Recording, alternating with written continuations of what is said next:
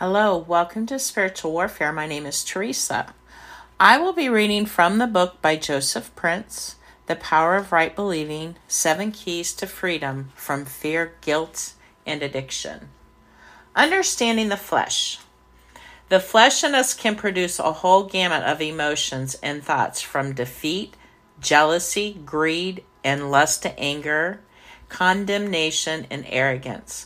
As long as we are in the physical body, the flesh is active in us. But we can rejoice because when Jesus died on the cross, the word tells us that he condemns sin in the flesh.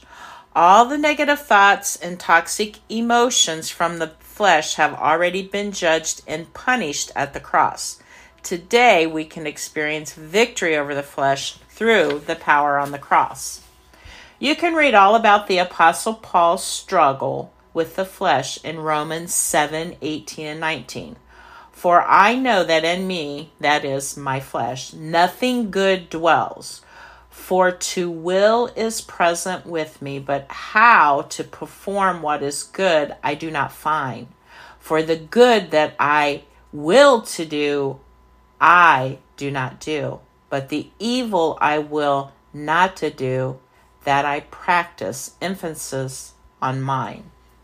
Did you notice how many times the words I, me, and my are mentioned in just the 2 verses above? I'm sure many of you can identify with the Apostle Paul here in his struggle with the flesh. It's the struggle we all face when we are occupied with ourselves and warring with the flesh within us. It's a life of vexation, angst, defeat, and despair. This is not where God wants you to live, my friend. A believer doesn't live in Romans chapter 7. Through Christ Jesus, we should be living in Romans chapter 8. Let's read on and discover how Paul broke free from the bondage of self.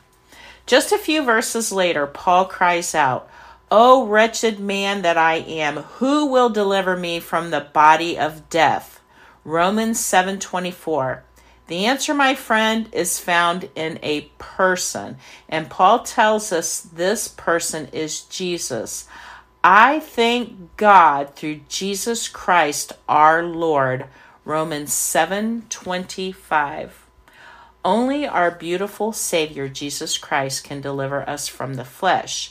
And in Christ, we can step into the first verse of Romans chapter 8, which proclaims, Therefore, there is now no condemnation for those who are in Christ Jesus.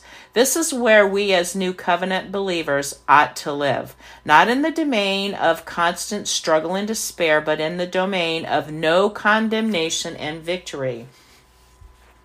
Every time a bad thought, an evil imagination, or a temptation comes into your mind, see yourself in Christ, in whom there is absolutely no condemnation.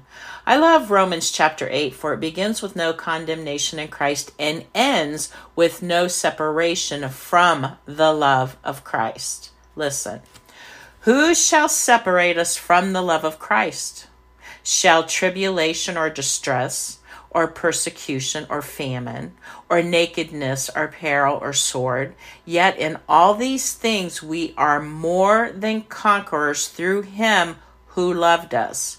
For I am persuaded that neither death nor life, nor angels, nor principalities, nor powers, nor things present, nor things to come, nor height nor depth, nor any other created thing shall be able to separate us from the love of God, which in Christ Jesus our Lord. Romans 8:35, 37 through 39. Nothing will be able to separate you from the love of Christ. That is why God doesn't want you to live under a cloud of guilt and condemnation. He has already made you more than a conqueror in Christ. The victory has already been won at the cross. Self-occupation, as demonstrated in Romans chapter 7, will prevent you from enjoying the life that God has given you. It will make you conscious about how you have fallen short and where you have missed the mark. Nothing will be able to separate you from the love of Christ.